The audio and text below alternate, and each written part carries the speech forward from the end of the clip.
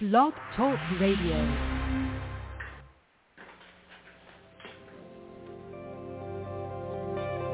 Welcome to Talk Business with Howard, where CEOs, presidents, and business owners go for practical advice and creative solutions to help business flow.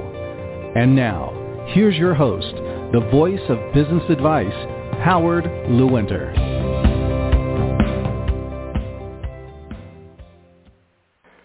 Hello, and welcome to Talk Business with Howard. I am Howard Lewinter, and I am always ready to talk business. How about you?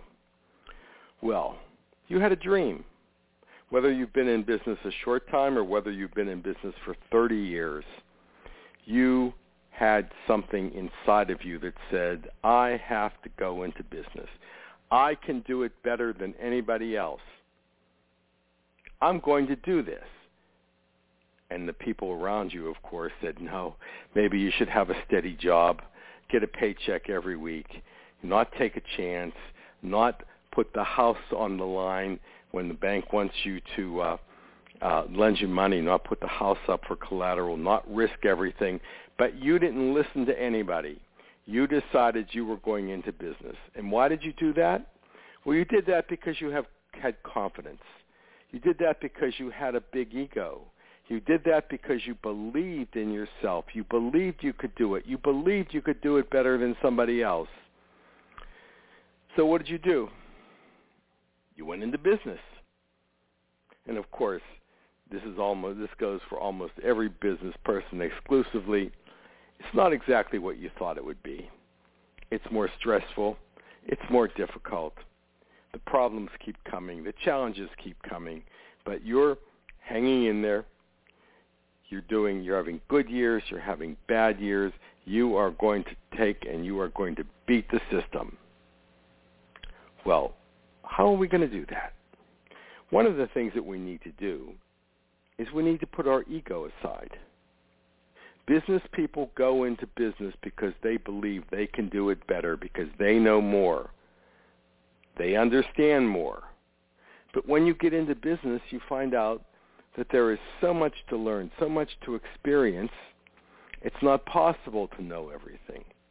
And most business people don't spend any time educating themselves on what they need to do. They just go through the day, put the key in the door in the morning.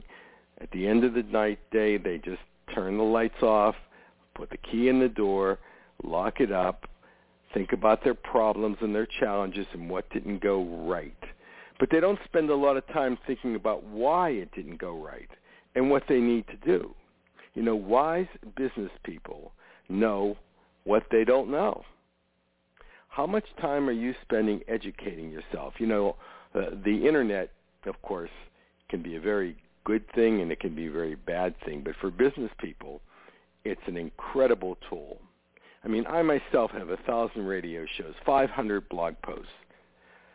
Imagine how many people out there posting information that you may need, whether it's sales, whether it's HR, whether it's something in manufacturing, whether it's the smallest detail in your business, what's the latest software, what kind of computers should you buy. It doesn't matter what it is. There is information on the Internet that will make you very successful. How many articles do you read a day? Set yourself a number and say, I want to explore this particular topic because I'm weak on this particular topic. I'm weak on hiring, which is the most important aspect of any business. And we know that it's difficult right now to hire people, but we want to still understand what the process is, how we hire the best person. How many articles have you read on hiring? How much do you know about hiring the right person? See what I mean? Pick a subject, pick a topic, and start to explore that topic. But around you, all around you, is a wealth of information if you don't have an ego. Because the people that work for you many times know more about a particular subject than you know. Do you talk to them? Do you talk business with them rather than talk at them? Do you talk about how we do things? Do we talk about productivity? Do we talk about how they're doing a great job? And let's talk about how to make your life better by doing a better job, by making it easier for you. Probably not. Every business that we go into, whether it's the dry cleaner, whether it's the restaurant, whether it's one of the competitors, whether it's calling the computer repair person, buying a new computer, buying a new truck, it doesn't really matter. Are we just doing that particular task, or are we opening our eyes up and we're seeing what's going on around us? What are they doing well, the people in that particular business? What are they not doing well? What are they doing well that we can incorporate into what we're doing? Do we hold meetings with management? So not only are we training people that work for us, but we're training management too. Management is a reflection of you. Management is part of you. It's not separate from you and your business. The more management knows, the more successful you will be. What don't your management people know? What information would be helpful to them to help them do a better job? You see? Lots of information out there. How successful do you want to be? You become successful because of knowledge, and you become successful because of strategy, and you become successful because you hire the right people. You understand what those employees should be doing. You motivate them by training them and teaching them. And, of course, there's sales. We could spend forever talking about the sales process. Do you really want to be successful and make more money? Now, I put it in those terms.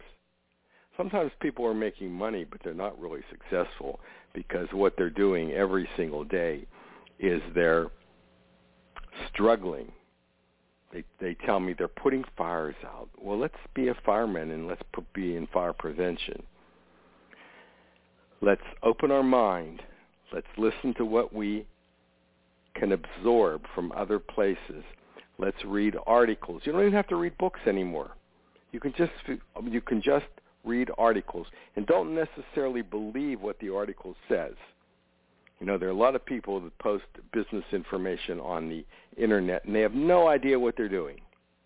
Find someone who truly knows what they're doing. Follow them. And then find somebody else and find somebody else. Treat your coworkers, your employees with respect. Train them. Make them part of your business. Make them part of the process.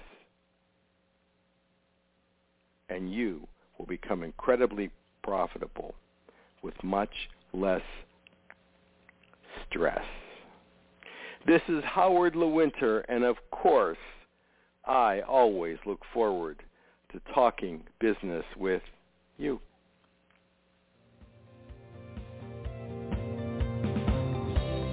Connect with Howard anytime at talkbusinesswithhoward.com. You can also continue the conversation with Howard on Facebook, Twitter, and LinkedIn. Thank you for listening to Talk Business with Howard.